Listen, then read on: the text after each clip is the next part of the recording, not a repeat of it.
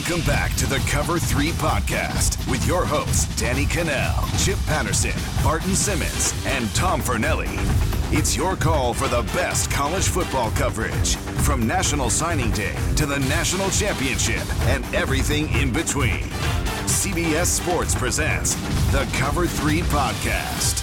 And welcome back to the Cover 3 podcast here on CBS Sports.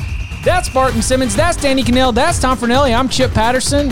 We've got big, fun football talk coming your way. We don't know how much longer we can. We had Big Ten win totals locked and loaded. Well, then the Big Ten decided to cancel. So, very special Big 12 win totals episode. How many games y'all gonna win this fall? That'll be coming up in just a little bit. First, we want to dive into a couple of the headlines of the day here on this Thursday afternoon.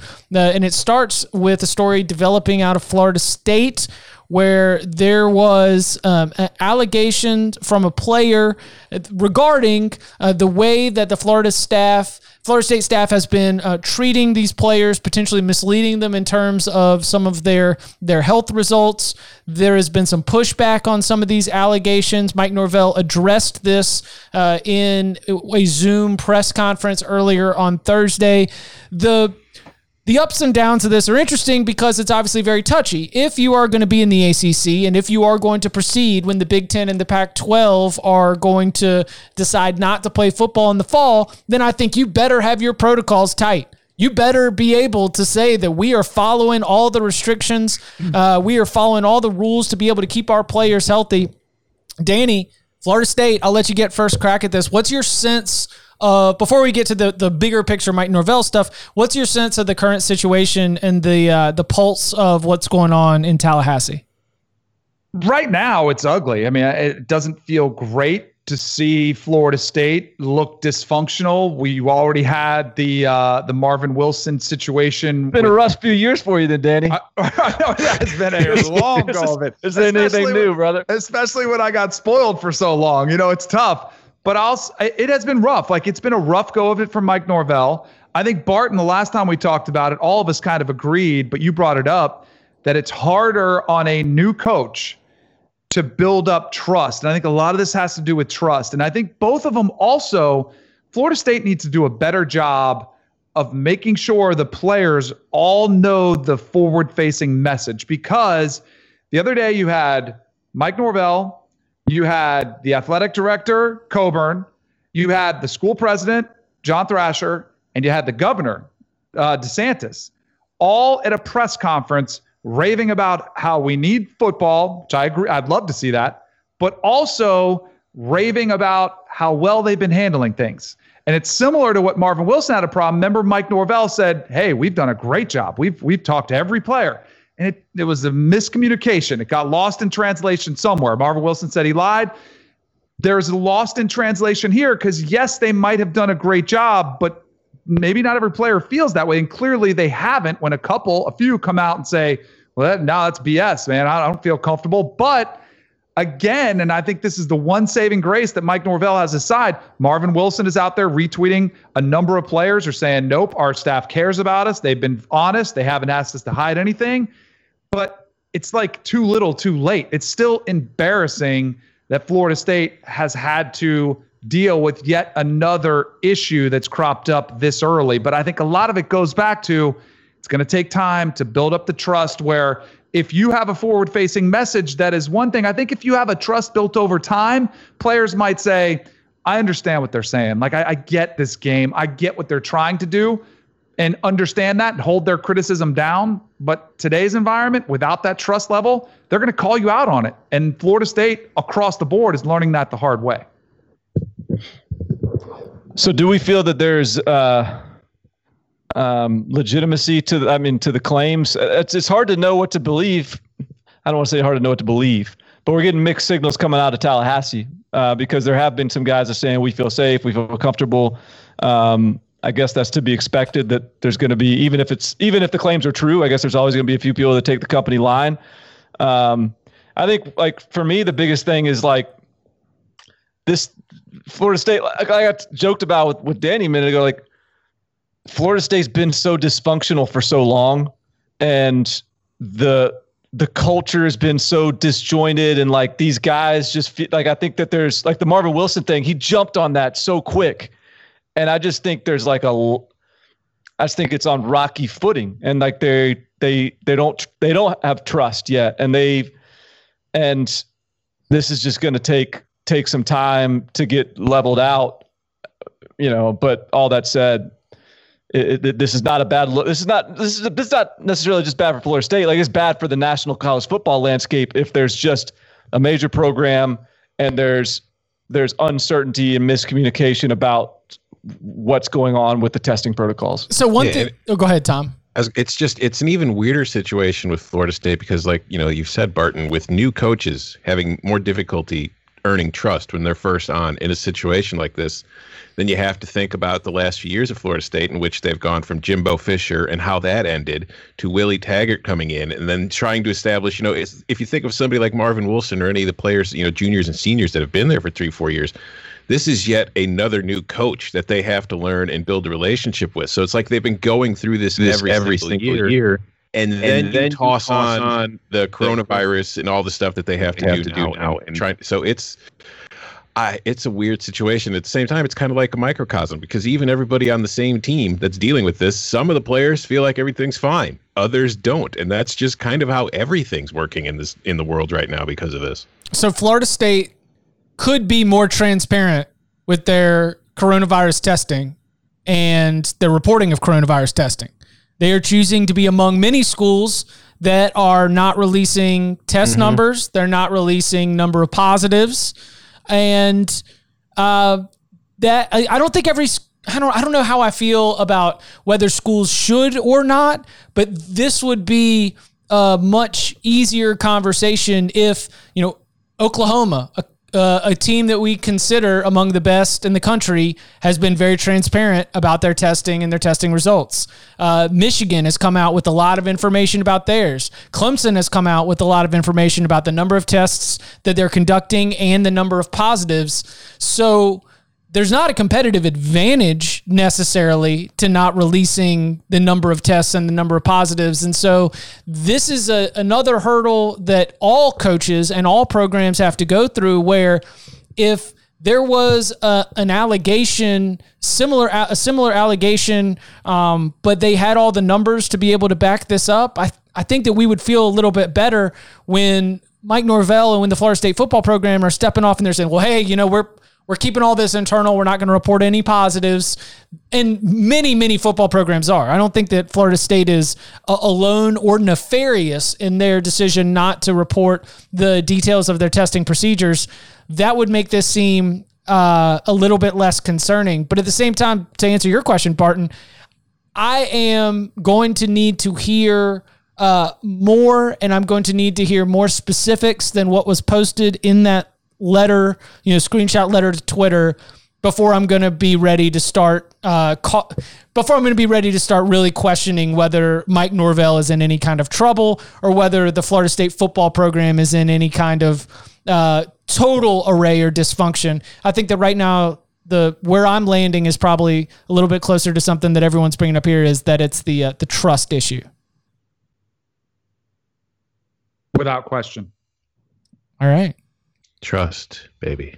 You got to trust the process, and they're still trying to learn the process in Tallahassee right now. So Mike Norvell is in what kind of shape? Like, when if we do an ACC win totals podcast, are you taking Mike Norvell's locker room team trust into consideration when determining toss-up games?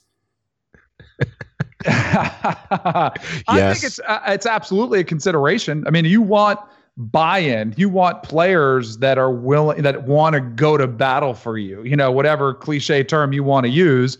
You want players that believe in you as the leader of the program. And if there is a divided locker room, which clearly there is, I think the only question is just how divided is it? And I really think it also bleeds into, Marvin Wilson has become the leader of that team.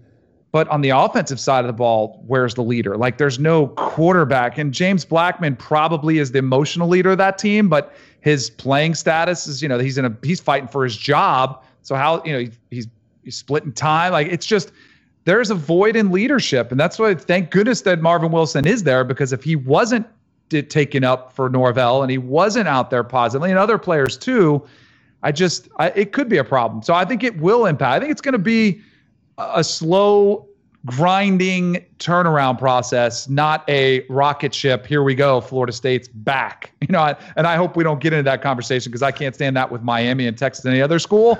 Like, let's just see how things go. I would not predict a quick back on the scene for Florida State anytime soon. I'm suggesting a weekly segment during the season with Danny. Is Florida State back with Danny Cannell? There you go. We'll get a sounder for it and everything.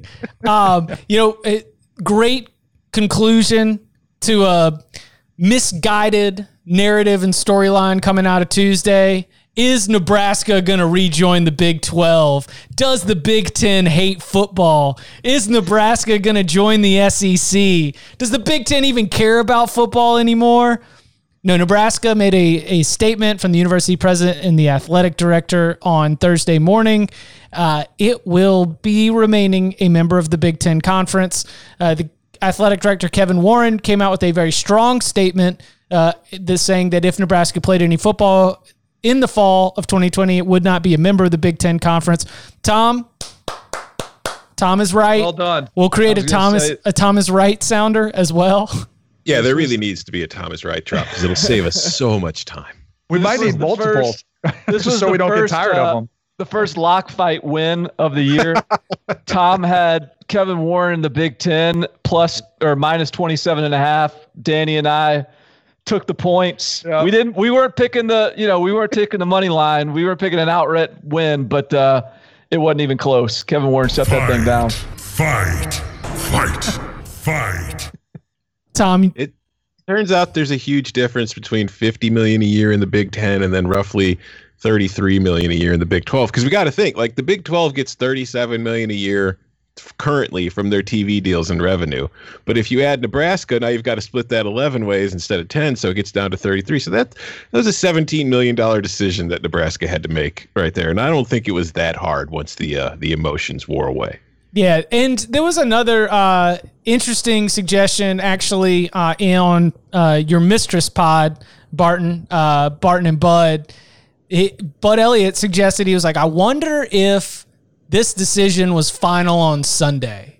And it almost gave everybody a couple of days to hem and haw and kick and scream and really fight, just to let their donors know, which big importance, let their fans know we love football. Like almost as if it was a couple days of damage control, just to really fix the optics and the messaging, just to let everybody know that you still care about football, for fear of what the blowback might be when the announcement went final on Tuesday. Yeah, it felt. Yeah, I mean, Scott Frost got to get up there in his press conference and we'll play anybody. Yeah, put on his tough guy hat, and hey, look, even Ryan Day in Ohio State were like talking about, looking for non-conference games. Hey, we're allowed to play 4 non-conference games a year. Why? What's the difference now? We're going to see what the season polls for us and whatever. But nah, end of the day, there were no legs to that. Hush money. I think too, though, Chip, I think you left out 2 groups of people, because I do donors, fans.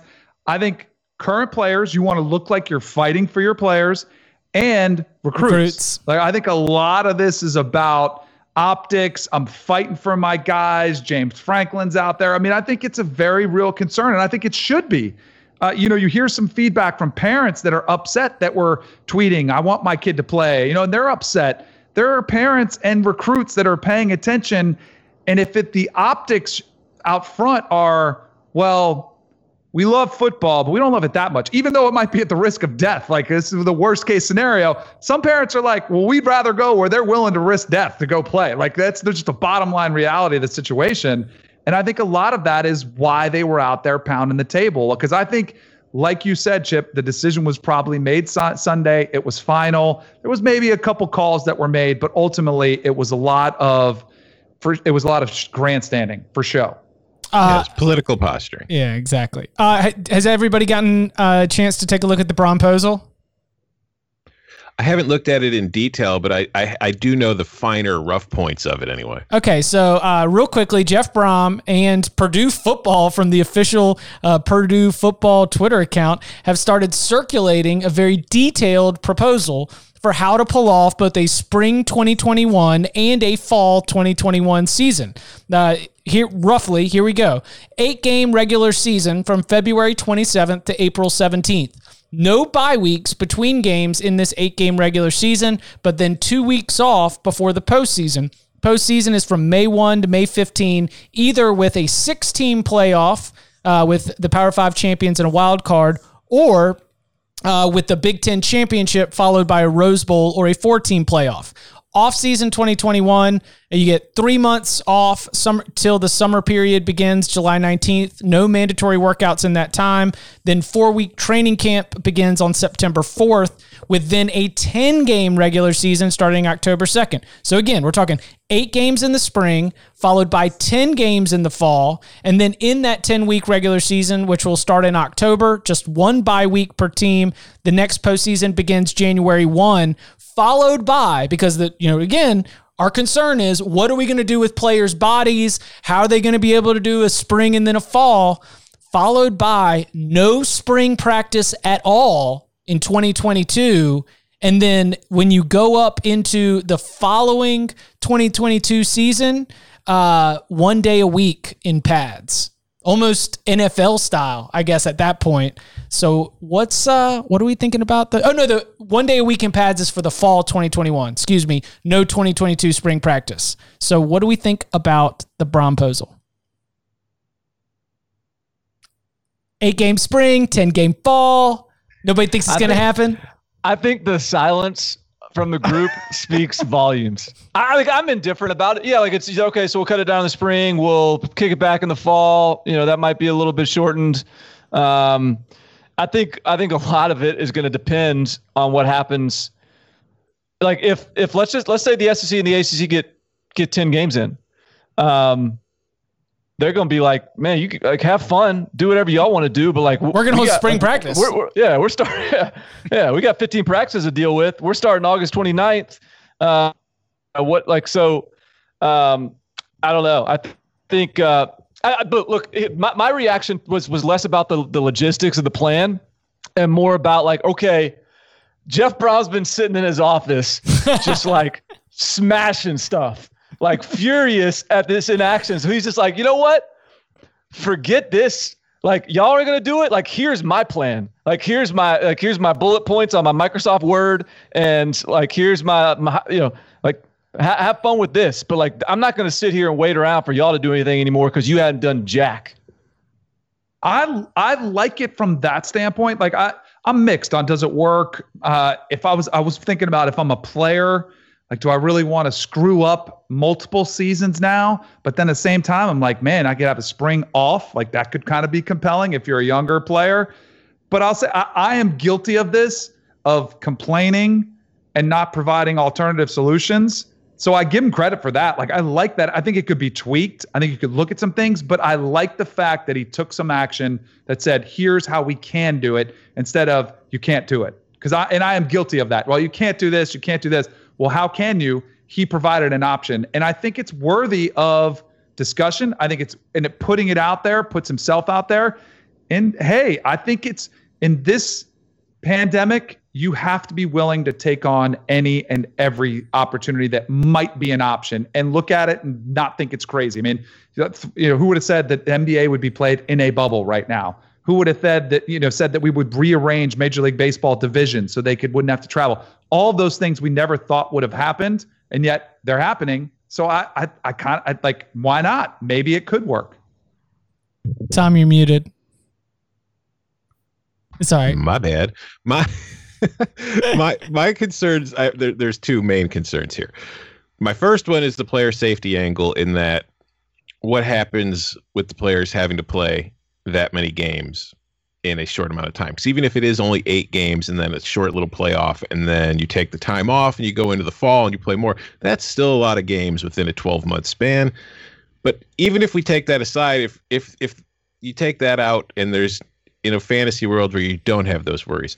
My other concern is I understand that you don't want to give up a season. And we've already, if you're the Big Ten, you've already pushed your season to the spring at best is what you're hoping for. But that even Brom's plan now impacts multiple seasons. And at some point you have to decide, is it worth it to impact multiple seasons because of this to get like a half a season in 2020? Or do we just punt on 2020 and say, okay, 2021, we're going to get back to normal as soon as possible, and we're not going to have an impact on the future. We're going to just try. We're going to have to, eat our crap sandwich right now and just prepare for the next one instead of, maybe impacting 2021, 2022. Because like Barton said earlier, if the SEC and the ACC play this fall and they get their season in, they're not going to be jumping on the Big Ten's bandwagon. So now we've got our conferences not only separated this year, but now the Big Ten and the Pac-12 and those guys are all going to be on separate kind of schedules and plans in the rest of the Power 5 for the next 3 or 4 years. And that's just going to be a headache for everybody. Yeah. Can you imagine? Let's think about it. So SEC says, hell no, we're not going to play ball with y'all. Y'all can do your spring season, but we just got done with our fall season. We're going to do spring practice. And then so Big Ten opens their season like early October, late September, whatever it is. And SEC started their season, and and you basically have like two parallel seasons going on, and then you get this like jumbled resumes, and who knows that the playoffs are probably don't even really line up, and you're gonna end up with like back in the old days of no true national champion. In fact, it's gonna be more debate and arguments than ever. I love it. You're setting up long-term side effects that I don't think you're really considering just for the short-term gratification of having a season. Yeah. And I get the urge. I just don't know if it's the wise decision in the long term. Coming up on the other side, while we still can, we're going to run it down with some Big 12 win totals next. Yo, it's two-time Super Bowl champion Bryant McFadden, also known as B-Mac. Mic check, 1 2 1 2.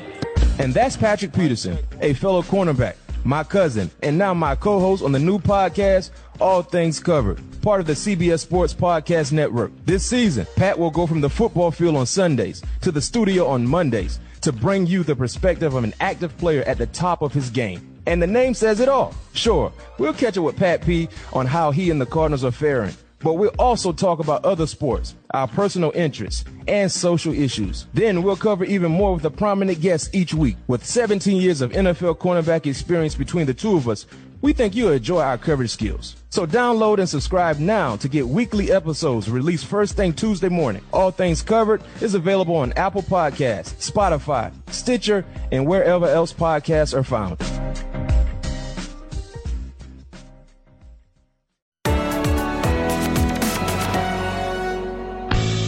Majors down and 1 to go in 2020. Bryson DeChambeau overpowered his peers at the U.S. Open. Can he carry that into November for a fall edition of the Masters? We're chatting about that and more on the First Cut Golf podcast, part of the CBS Sports Podcast Network. We're in your feed week in and week out with tournament previews, picks, interviews, news, and analysis. Join Mark Immelman, Kyle Porter, Greg Ducharme, and myself, Rick Gaiman, as we give you daily fantasy plays, winning bets, and the hottest takes about Bryson, Phil, and Tiger. So what are you waiting for? Come join our group and let's talk golf.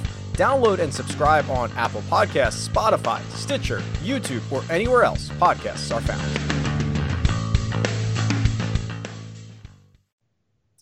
All right. These numbers are available at the Edgewater Emporium Sports Complex. If you want to make a wager on these win totals, Venmo Tom, and he may or may not refund your money. I might take your action. I don't know. Well, let's play money only, of course. Play money, yeah, for entertainment purposes only. We would never keep the juice on any of these, and maybe also just keep the money. Okay, so the numbers that were set. By the way, your email was worded so well that I actually looked up. I was like, oh, wait a minute, are these real numbers? Is this an Edgewater sports book? There is a William Hill Sportsbook at the Edgewater Casino in Laughlin, Nevada, just so you know. Oh, an Edgewater in Nevada? What edge of the water are they on? All right, so we will be picking against Tom's numbers, and they are for conference games only because not everybody in the conference is going to be utilizing the option to play a non-conference game. Baylor, for example, is just pass on that. They're going to wait for the first Big 12 game. So 9 conference games per team, and we have the number set by Tom. Are you guys ready to count them up? Let's do it. As much as I think it's the under is a safe play, like I can't even. Count 'em up. Count 'em up. How many games y'all gonna win this fall? I can't fathom who wins. How many games y'all gonna win this fall? I just can't. I don't see it. It's not on there. It's not the schedule I'm looking at. Unless there's another schedule somewhere. Always love to the Louisville Cardinals, who were the subject of, and I think that probably was a correct, like that would have been Bobby Petrino's. Yeah, it was correct. Yeah, the year the team that quit on Bobby Petrino and was failing to cover the spread by 21 points per game, something absurd like that by the end of the season. You called it correctly. Okay. Hearing that jingle may have made me feel the best I've felt in about 6 months. Except for the birth of my daughter. That is the best I've felt in 6 months. It was very soothing and comforting to hear that, yes. All right. Let's start. I will go alphabetical order here. The Baylor Bears over-under win total set at 5.5. Dave Aranda coming in. We know that he is going to step in and be the leader of the defense. Offensively, he's brought in Larry Fedora as an offensive coordinator. George Munoz, former analyst from LSU, is going to be the pass game coordinator, so it sounds like we're going spread. We got Charlie Brewer back at quarterback, but a lot of turnover on the defensive side of the ball. Number set at 5.5. Tom, you want first crack at it? Sure, I'm going under. Mm-hmm. I just think that there's so many question marks going into the team this year, and you're only playing we're only using the conference games, and you look at their schedule. You know, they get Kansas and West Virginia to start off, which could be 2 wins, but then they've got that 5-game stretch that starts with Oklahoma State. Then they've got Texas, and then TCU with Iowa State right behind it, and Texas Tech. I just feel like the middle of the year is going to get pretty complicated for them, and then they're going to finish after one of their byes with a rough 2-game stretch of Kansas State and then Oklahoma to finish the regular season. So I just look at this and I say, 5-4, that seems within all realms of possibility. 6-3, not so much. Barton? Yeah, so like when I think about Baylor, I think about, this team's probably more talented than everyone's giving them credit. Yes, they lost 9 starters last year off last year's defense. 9. Yeah, that's a lot. But there's some good players, and so like Kalen Barnes is back at cornerback, who was like a 10.0 300-meter guy in high school, like insane athlete. Matt Jones is a redshirt freshman linebacker who's supposed to be a really good player. That's a young player. They got Dylan Doyle, the son of the Iowa strength coach Chris Doyle, who transferred out of Iowa and is at Baylor. William Bradley King is like their edge rusher that they got as a grad transfer from Arkansas State, who's a good player. Like I just think that there's really good players on this defense. I think they've got this chance to be a really good defense. And Dave Aranda, as we know, is a really good defensive coach. You look on the offensive side of the ball, like Charlie Brewer, legit. Tyquan Thornton, legit. They've got some good players on offense or on the offensive line. There's a lot of reasons for optimism. And so when you compare that with the season they had last year, like played in the Big 12 championship game, Big 12 runner up, you think you're tempted to be optimistic about it. You're tempted to be bullish, but I lean more towards Tom's side of this as well, in the sense of, let's go back and examine that season, examine like all the close games they won, all the turnover luck they got. Now they're losing a lot of the continuity in the coaching staff, and Dave Aranda may be a stud, but this is still year one in a really, really weird offseason. I just don't know how I don't know how you can intelligently pick the over here. Like it is like a leap of faith to pick the over just based on purely like the trends you would be betting against with all the turnover and some of those, the nature of their season last year. So yes, I'm officially on. Yes. So I've got the only win I'm willing to give Baylor is Kansas. The losses. Gotta go 1-8. No. I think that I've laid this out specifically here on the Cover 3 podcast before. I go wins, losses, toss-ups. And so it doesn't become a strict mathematical operation, but, toss-ups more or less 50-50. I think that Baylor's probably losing to Oklahoma State, Kansas, at Iowa State, and Oklahoma.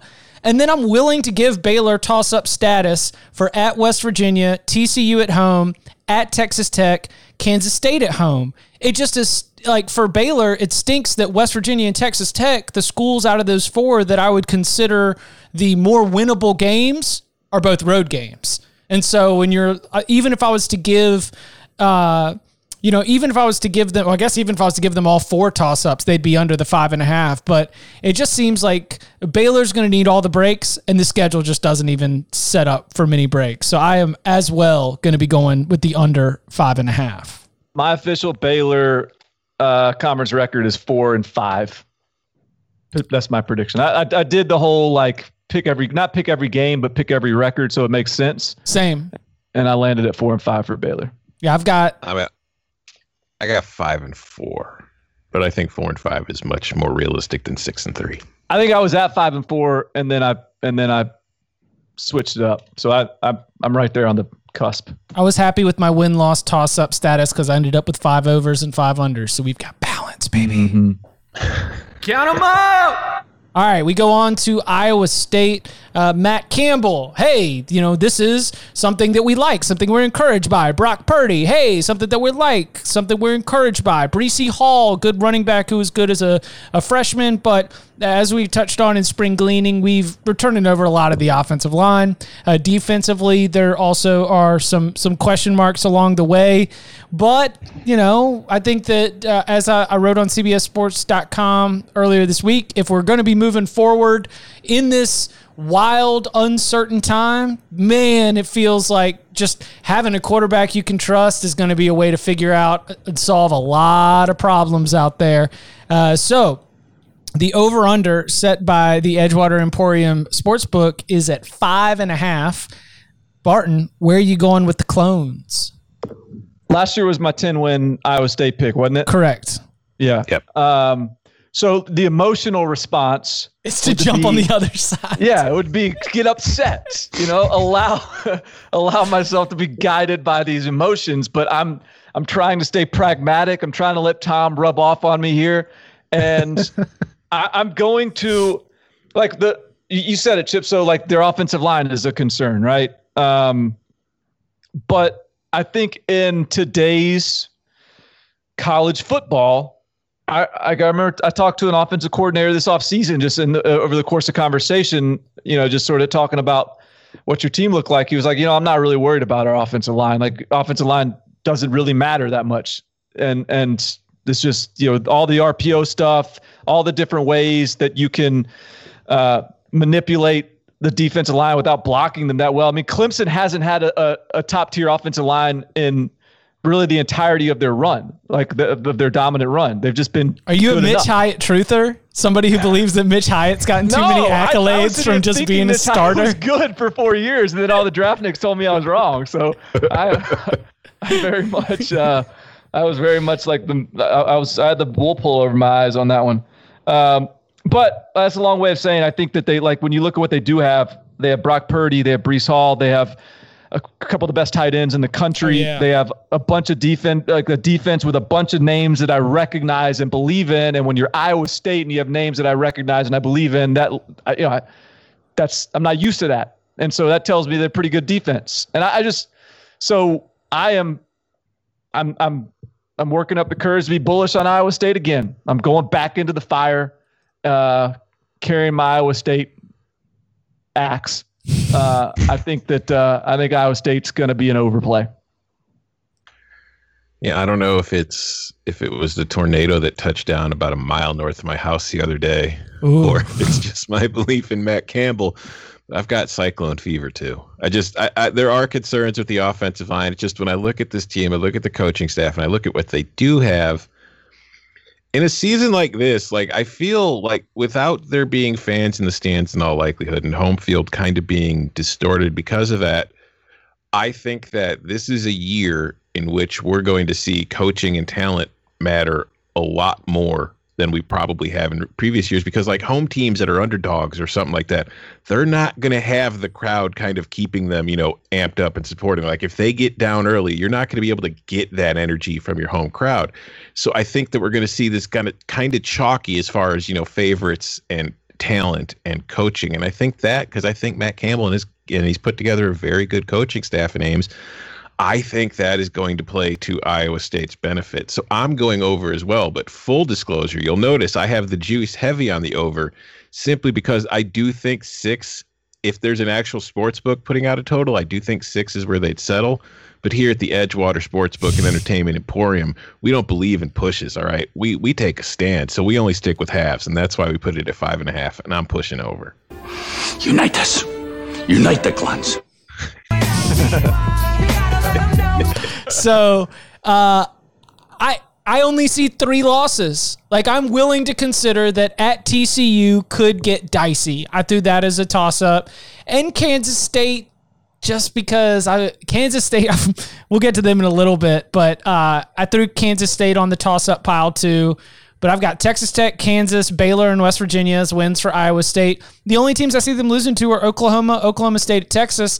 And if that Oklahoma State or Texas game was at home, I might lean that and throw that in the toss-up column. But Oklahoma, at Oklahoma State, at Texas are the only 3 losses I see. Of course, I'm saying that they, in this case, over 5.5, that they do end up winning it at TCU and Kansas State, but that comes down to the quarterback differential. And, I mean, didn't Matt Campbell tell us? He was like, man, D3, we only had 4 weeks to get ready. There's no big deal here. Like he is absolutely ready to pull it together and to figure out how to get ready on limited time. How many games y'all gonna win this fall? The Kansas Jayhawks over/under set at 0.5 for Les Miles and the Jayhawks. I got 7 guaranteed losses on my count 'em up. I've got 2 toss-ups, but yet I still went under. I think this is an over. Really? Yeah. What about y'all? I mean, it's literally just a question of, is Kansas going to win a single game this year or not? You only need them to win one. Right. I lean under. Like you guys, when I went through and did the game by game trying to figure it out, I didn't really find the win for Kansas because it's like, all right, I don't think they're beating Baylor and Oklahoma State to start. I think West Virginia might be a winnable game.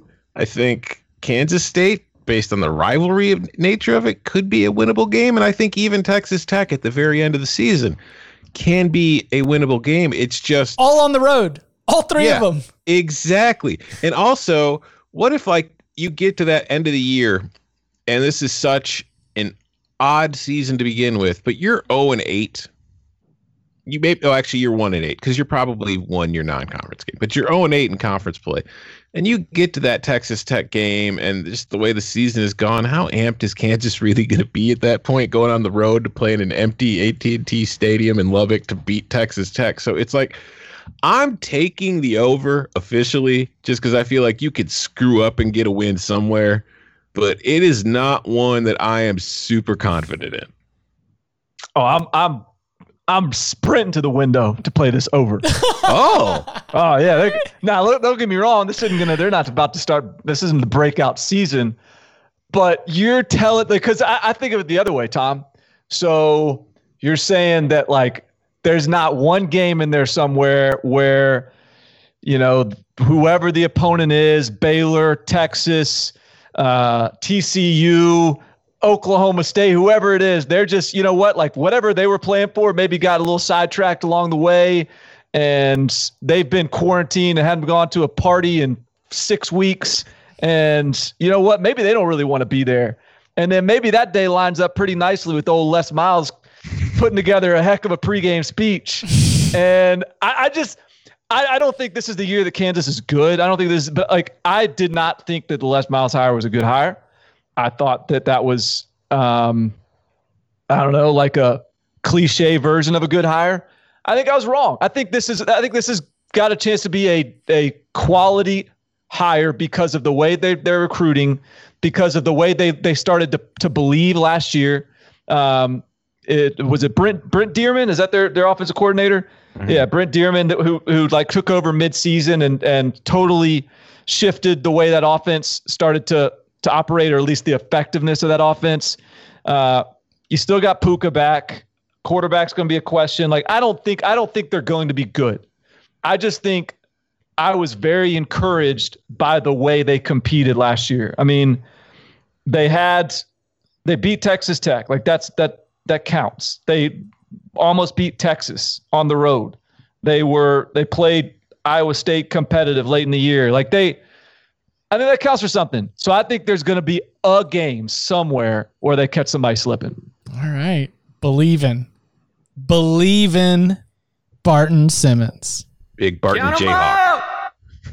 Kansas State Wildcats over under set at 3.5. The Wildcats bring back Skylar Thompson.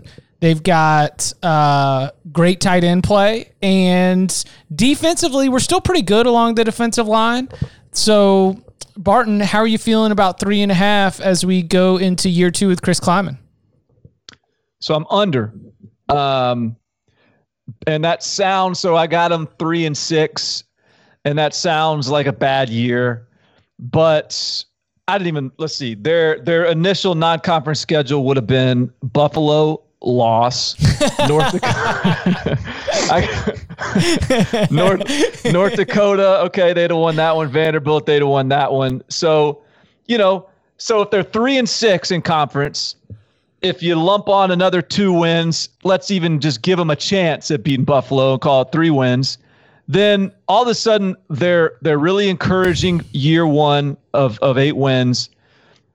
In a year 2 that's expected to be a bounce or a cycle down year because they lose the entire offensive line. They lose a good chunk of their offense altogether. They lose half their defense. Like, there's a lot of holes that need to be filled here for Kansas State. And so let's assume they get 2 or 3 wins in the non-con in a regular year. Now you're looking at 5-7 or 6-6 in a year 2 where they have to kind of reload a little bit.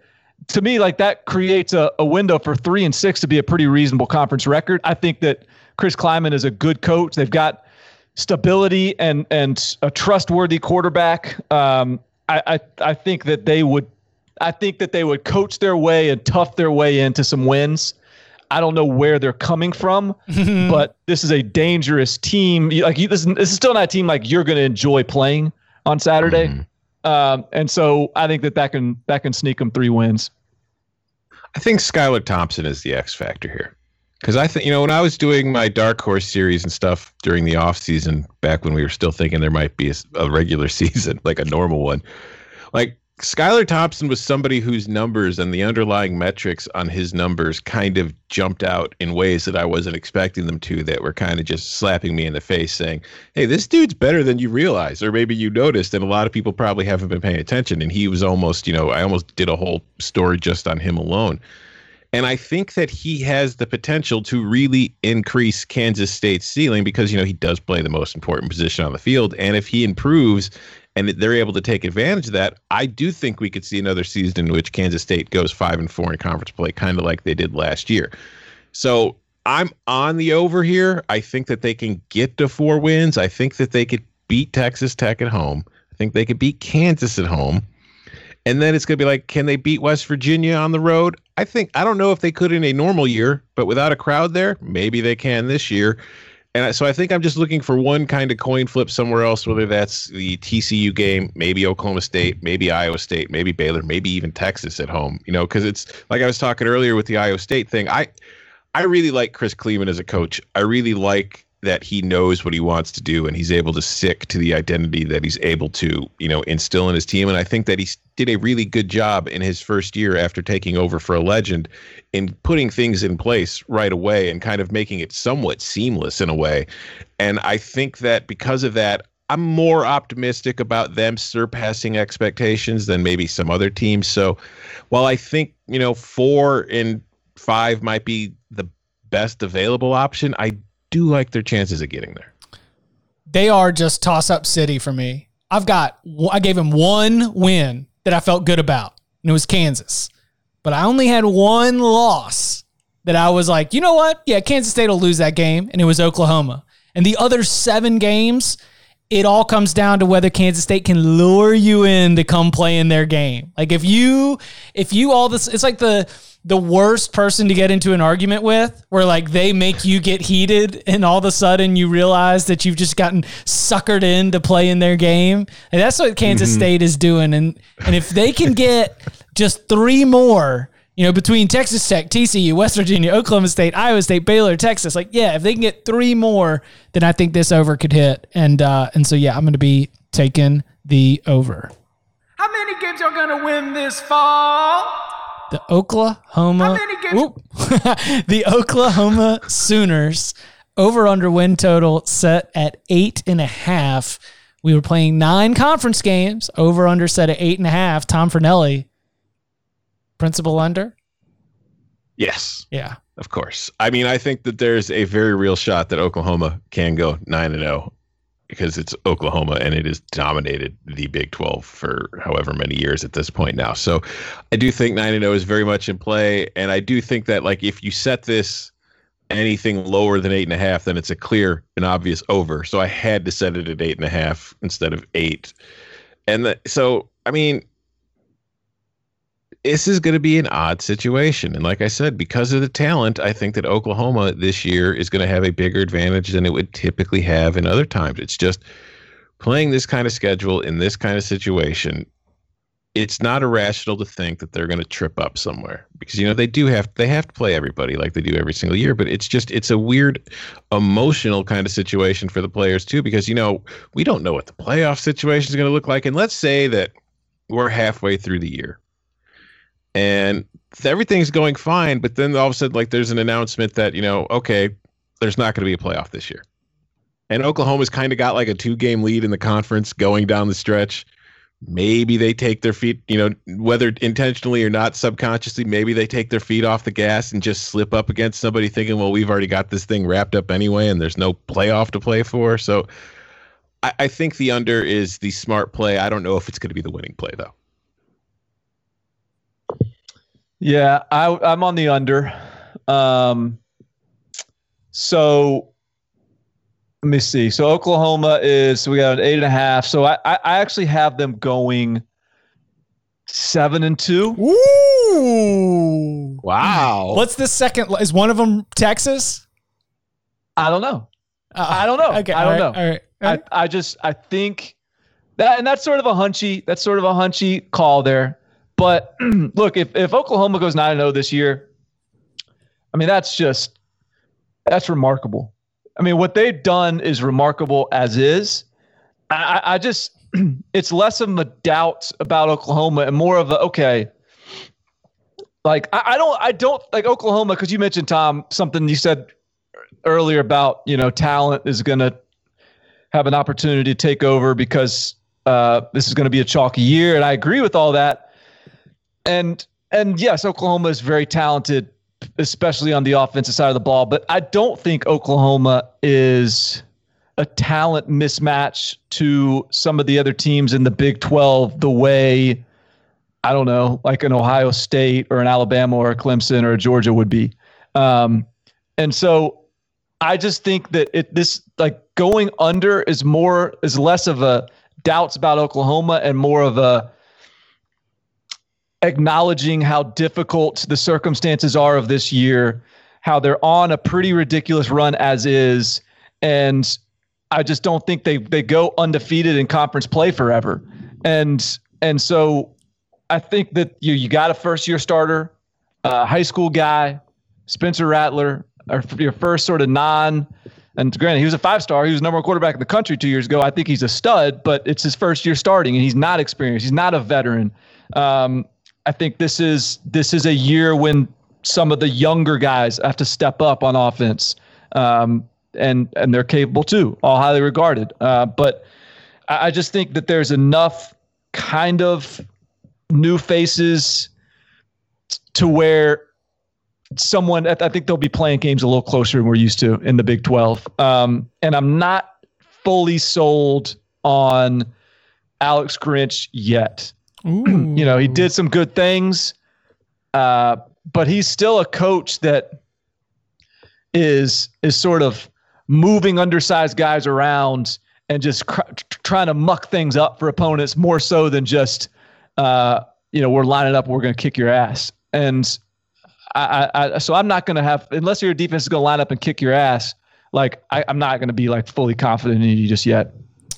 Alex Grinch on the hot seat. Barton Simmons reports. I am also going under, but that is because Lincoln Riley loses one conference game every year. 3 years, 3 straight 8-1 conference records. I mean, if Oklahoma gives up one game to a conference opponent every single season during a regular season, then yeah, with all the other factors thrown in, I'm going to say they probably will. So I had my toss-ups as the Texas game and then at TCU, just because. So both Oklahoma and TCU have a bye week before that game. Man, just Gary Patterson in the lab figuring out ways that he's going to throw all kinds of stuff at Spencer Rattler to try to throw him off his game. So yeah, TCU I think could get dicey. It was funny because I was thinking about it and I was like, Oklahoma State is without a doubt another tier above TCU in the way that I view this conference, but ain't no chance I'm picking Oklahoma to lose to Oklahoma State when that game is in Norman, the way that series has gone. The other, I mean, but it's not going to be like a rocking house in Norman, right? Yeah, but I mean, Sooner Schooner will be rattling loudly. I think that Lincoln Riley has fully embraced everything that needs to be done to have his squad ready for that game. Like we've seen Oklahoma be off its game for Texas. Like it feels like Tom Herman does everything to get Texas ready for that game. And it feels like Lincoln Riley is just not going to lose to Mike Gundy. Lincoln Riley has more Red River wins than Mike Gundy does. Are you kidding me? All right. So we are all on the under 8.5. Count them up. On to those Oklahoma State Cowboys. The college football playoff Oklahoma State Cowboys. Over-under set at 6.5. And as I broke this thing down, I mean, it was real quick for me to start counting up the wins. I think that West Virginia's win. At Kansas, win. At Baylor, win. Iowa State, at home. I mean, like you can start to see everything come together. I do think that game at Oklahoma is going to be a loss. The toss-ups that I had here, Texas Tech also win. And then the toss-ups I had are they get Texas at home, which I think is, probably, the one of the big games in terms of how we judge them, and certainly in terms of making the Big 12 championship game. They go at Kansas State. They also go play at TCU. But as the number is set at 6.5, I'm going to take that over. Y'all know I'm on the over. Yes, we did. I mean, this is my, now look, the whole OAN fiasco has created it's created an environment that is a little less tranquil for my taste in picking a dark horse, like breakout team. Would prefer a quieter offseason than that, but I still think an OAN national championship could be in the cards here from Mike Gundy. They're returning 10 starters on defense, and included in that, I think there's some really good players. Like the Trace Ford kid, who was a true freshman last year, was one of the best true freshman edge rushers in the country.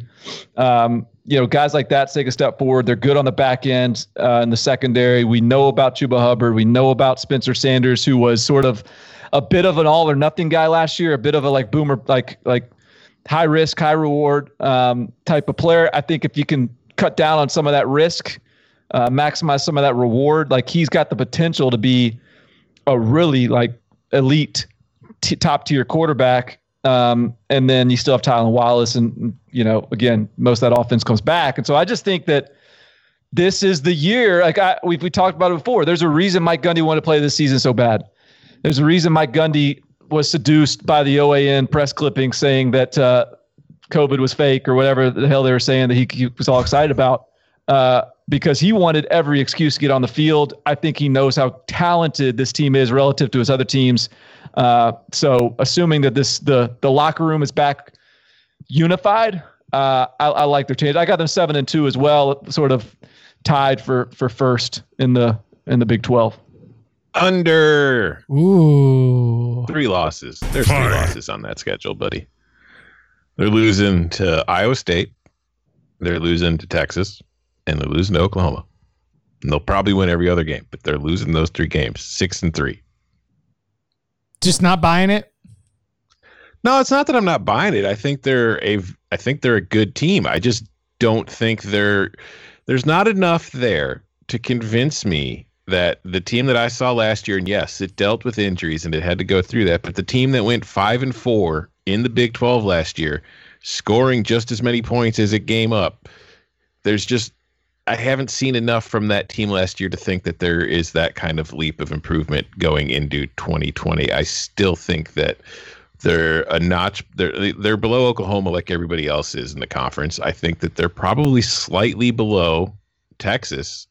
And I think that they're kind of on the same level right now as the Iowa States and the Baylors. And I think that I like Iowa State right now going into 2020 more than I like Oklahoma State's situation. So I think that's a game they lose. But even if they win that game, I mean, we've seen it time and time again. Mike Gundy's teams will just kind of trip over somebody that they're not supposed to trip over. So I just think that 6-3 is a lot more likely than 7-2. Like give up 8 laterals to Central Michigan just out of nowhere, something like that. Yeah. Mm-hmm.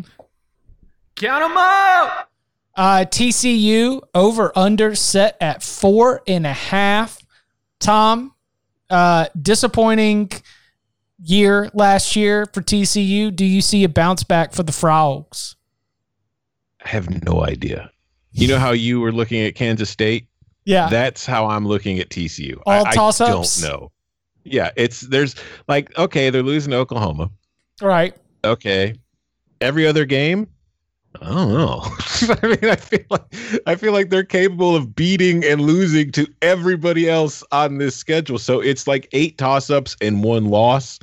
So because of that, I lean under, but I do not. I would love to hear what you two think, because I do not have a clear read of anything about this team. Max Duggan, baby, let's go. Over 4.5. I mean, I know that the entire offense last year was based around putting Jalen Reagor in different positions on the field, throwing him a sideways pass and letting him just take a couple downfield blocks to see what happens. But I've got the Texas Tech, at West Virginia, and at Kansas as my certain wins for TCU. And then, a whole bunch of toss-ups: Iowa State, Kansas State, Oklahoma, at Baylor, Oklahoma State. But even within that, Oklahoma, Oklahoma State, and Iowa State, the 3 best teams out of those, all those games are at home. And again, no fans, but still, I think that the idea of Amon G. Carter Stadium having a little bit of a weirdness to it out there in Fort Worth, I think that if 3 are given, I think they can go and get 2 more out of that slate, probably one of them being Baylor, so even though that's on the road. So between Iowa State, Kansas State, Oklahoma, Baylor, Oklahoma State, I think they get 2 of those 5, and I think they are 5-4. So I'm going to go over 4.5. So if last year's Utah team was the most Utah team to ever Utah, this year's TCU team is pretty damn TCU. This is a pretty damn TCU team.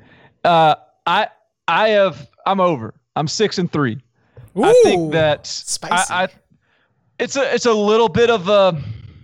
You're one horny frog. Yeah, it's a little bit of a gamble. A little bit of a little hunchy, but my thought process is this.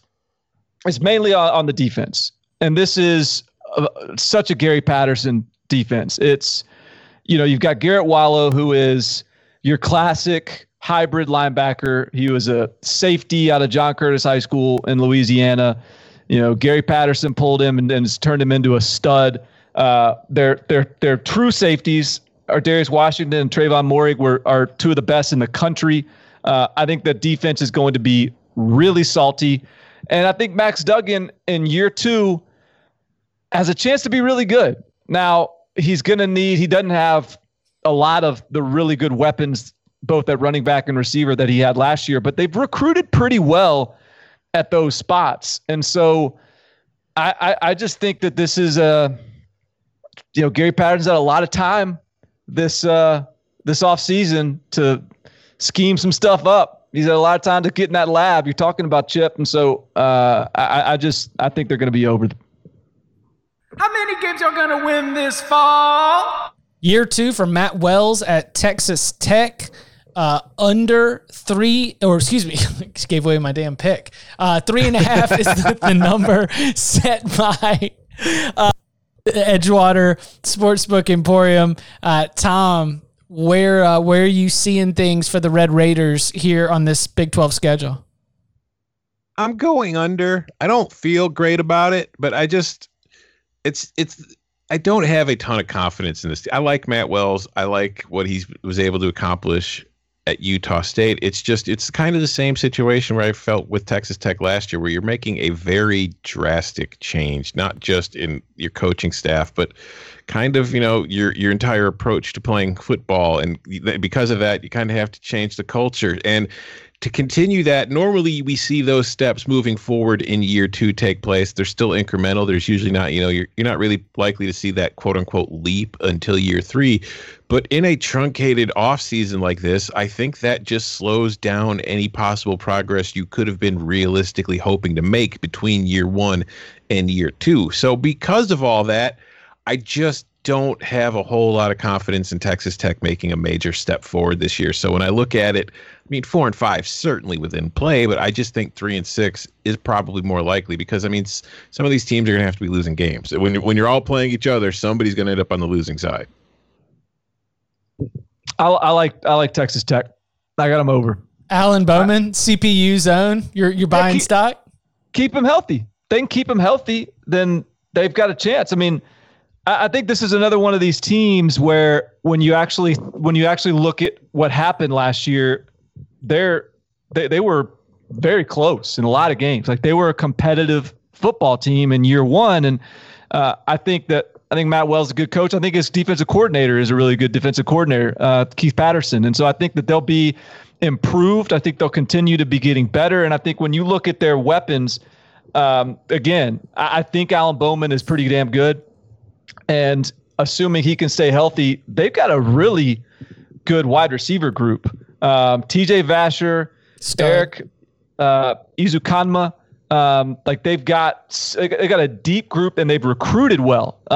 They have one of the best wide receivers coming in the country, a kid named Loic Fangio. And I just think that they can run with these Big 12 teams. Like, they're built for these kind of games, and I think that they're underestimated because of their record last year in year 1, and they could you could see some of those games swing to their side this year. Tom? Under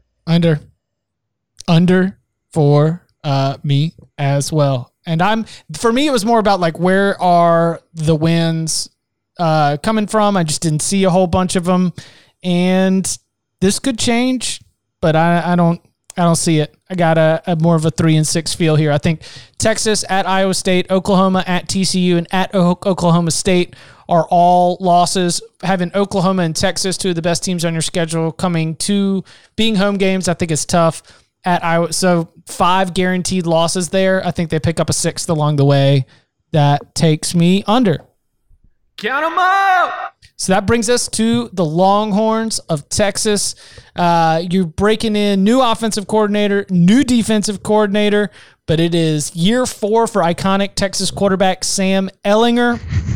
6.5 is the number that was set here. Barton, are they going to be able to hit this over? Starting with me on this one, huh? This was the toughest one for me. This was the toughest pick. I'm on the under. But I'm not confident in it. I think the tiebreaker for me is I just think about the old like Tom Herman betting principles, right? Like big game Tom, like when he's an underdog, when he's in a big game setting, this guy's going to be ready. But you know what? As a favorite, off of a big win, 11 a.m. kick, you may not want to be betting on him. That first one at Texas Tech could get dicey. First game of this season, you're playing in Lubbock against an Alan Bowman who hasn't taken a hit yet. With new coordinators, a lot of chatter on that headset. There's going to be a lot of people talking over each other in that week 1 game. I know it's AT&T Stadium, but they'll find ways to jam the lines of communication out there. I see what you're saying. Yeah, I mean, like think about last year. Like LSU, they played really well. Probably one of the toughest games LSU played. Oklahoma, played well. Ranked 15th in the country, 2 losses to 2 of the best teams in the country, and they lose to TCU, just like a gross game. And that's an unranked TCU. They lose to a ranked Iowa State. No, they lose to an unranked Iowa State, and then they lose to Baylor, who's Baylor was a good team, obviously, but that's not a team that should beat Texas ever.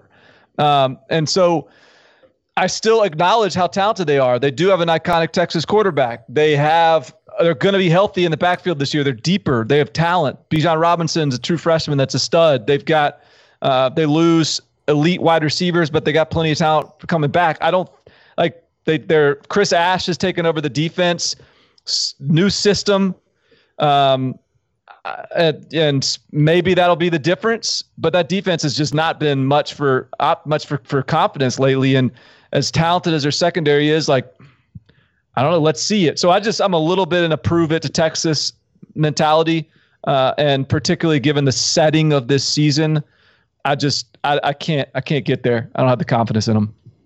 I do. Yeah, I'm confident that Texas is going over. The iconic Texas quarterback Sam Ehlinger, the talent that you just mentioned, Barton. A lot of talent on this roster, and as I've said, I think talent is going to be even more important this year than in a regular season. And I think that defense did struggle last year, but I think that defense also dealt with a lot of injuries. And I think that just injury luck has to balance it out at some point this year. They have to be a little luckier. So they're going to have that talent on the field more often than they did last year. And this is the second best team in the Big 12. I think it's Oklahoma, Texas, and then some shrugs. And I think that Texas is just definitively better than the third tier or whatever you want to call it of the conference. And I think they're going to win at least 7 games because of it. Maybe they end up beating Oklahoma in the Cotton Bowl and they end up 8-1, and both teams are 8-1 heading into the Big 12 championship. But I think that these are the 2 best teams in the Big 12, and I think that's going to show up. That's going to show over the course of this schedule. Oklahoma and Texas are the only teams when I ran this operation with 0 certain losses.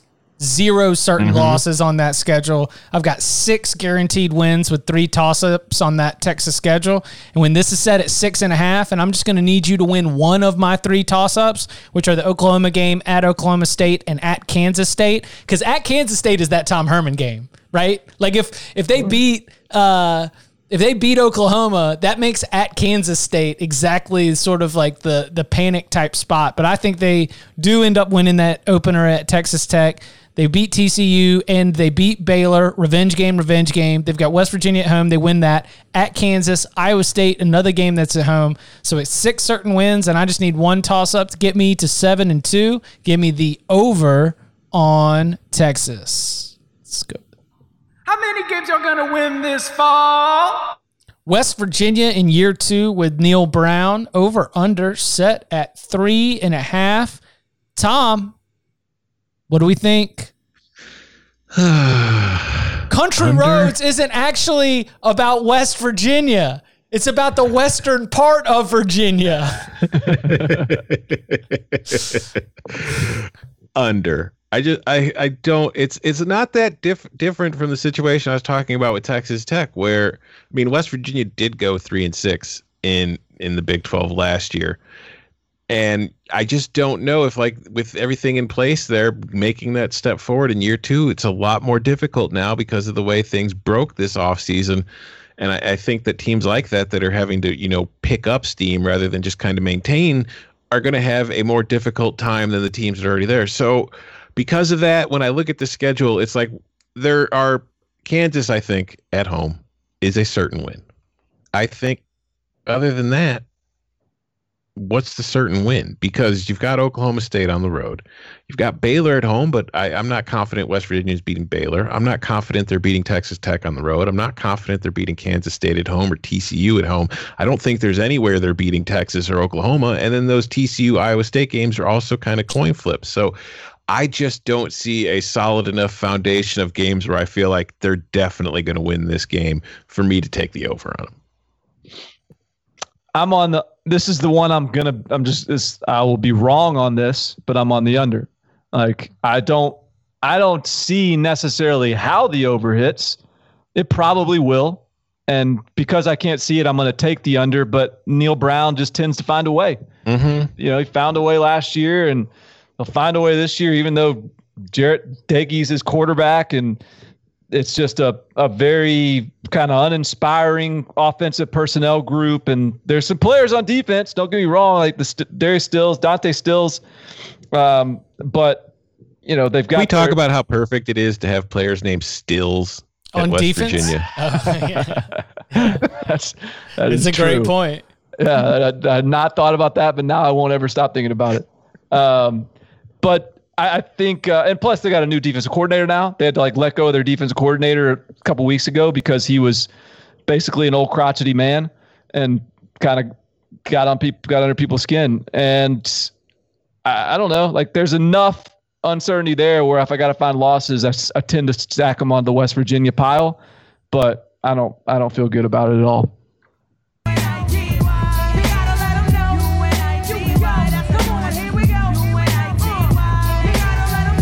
So I've got Oklahoma State as a loss. I've got Texas as a loss. I've got TCU as a loss. I've got Oklahoma as a loss. I've got Iowa State as a loss. I've got 5 certain losses right there. And so that means, is there going to be one more loss between Baylor at Texas Tech and Kansas State? Probably. So yeah, I'm going under. And I feel I'm glad that you were able to recognize some of the names on the depth chart, because to me, I looked at West Virginia, especially offensively, and I was like, well, that's like 2019 in my dynasty on NCAA 14, where all the players have been generated, and I'm recruiting players who've got crazy names, and I've got all kinds of big beefy punters that I've been able to recruit to the squad, because I do not have a good grasp of the West Virginia personnel right now. And unfortunately, when it comes to looking for the separation, when I'm feeling really good about Oklahoma State, Texas, TCU, Oklahoma, and Iowa State, you're just going to end up on the wrong end of it. So we'll see. I mean, if Neil Brown is able to get a winning record, forget 4-5 and going over this 4.5, if he's able to get 5-4 out of this squad, it's pretty impressive. That might be Big 12 Coach of the Year stuff. I mean, I think that if it happens, I won't be shocked. I just don't think it happens. Nice. So we got it. We did it, guys. We did win totals. Check Twitter. Make sure that the Big 12 hasn't canceled the season. While we were recording, I got an email from the college football playoff, and it was statement, and I was like, oh no. But thankfully it was just a pablum. There was nothing of importance said, but I was just like, oh God, no. Yeah, so we've got Virginia Tech is tweeting out photos from their padded practice. I'm going to believe that things are still on path. I think we might have some at least week 1 games to pick. We'll see. We're at least on that path. Some locks. Some of them, I hope. This felt good. This felt therapeutic. We might need the Edgewater Emporium to set some more numbers so that we can run get to work on it. No other sports book has got the stones of the Edgewater Emporium to put some numbers out. Why don't you grow a pair out there, everyone else? Yeah, come on, step up. He is Tom Fornelli. You can follow him on Twitter at Tom Fornelli. You can follow him at Barton Simmons. You can follow me at Chip_Patterson. Gentlemen, thank you very much. Thank you. Red Bull Leipzig in the 89th minute. The American. Tyler Adams coming off the bench with the game winner. I got Leipzig plus 250.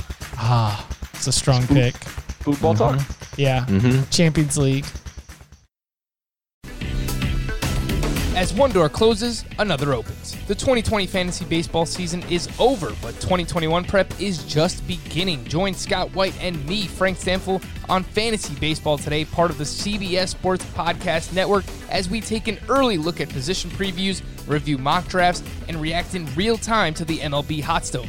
Not only that, we'll be welcoming in some of the best guests in the industry to try and figure out what was real and what wasn't from the abbreviated 60-game season. Listen Tuesdays and Thursdays on Apple Podcasts, Spotify, Stitcher, and wherever else podcasts are found.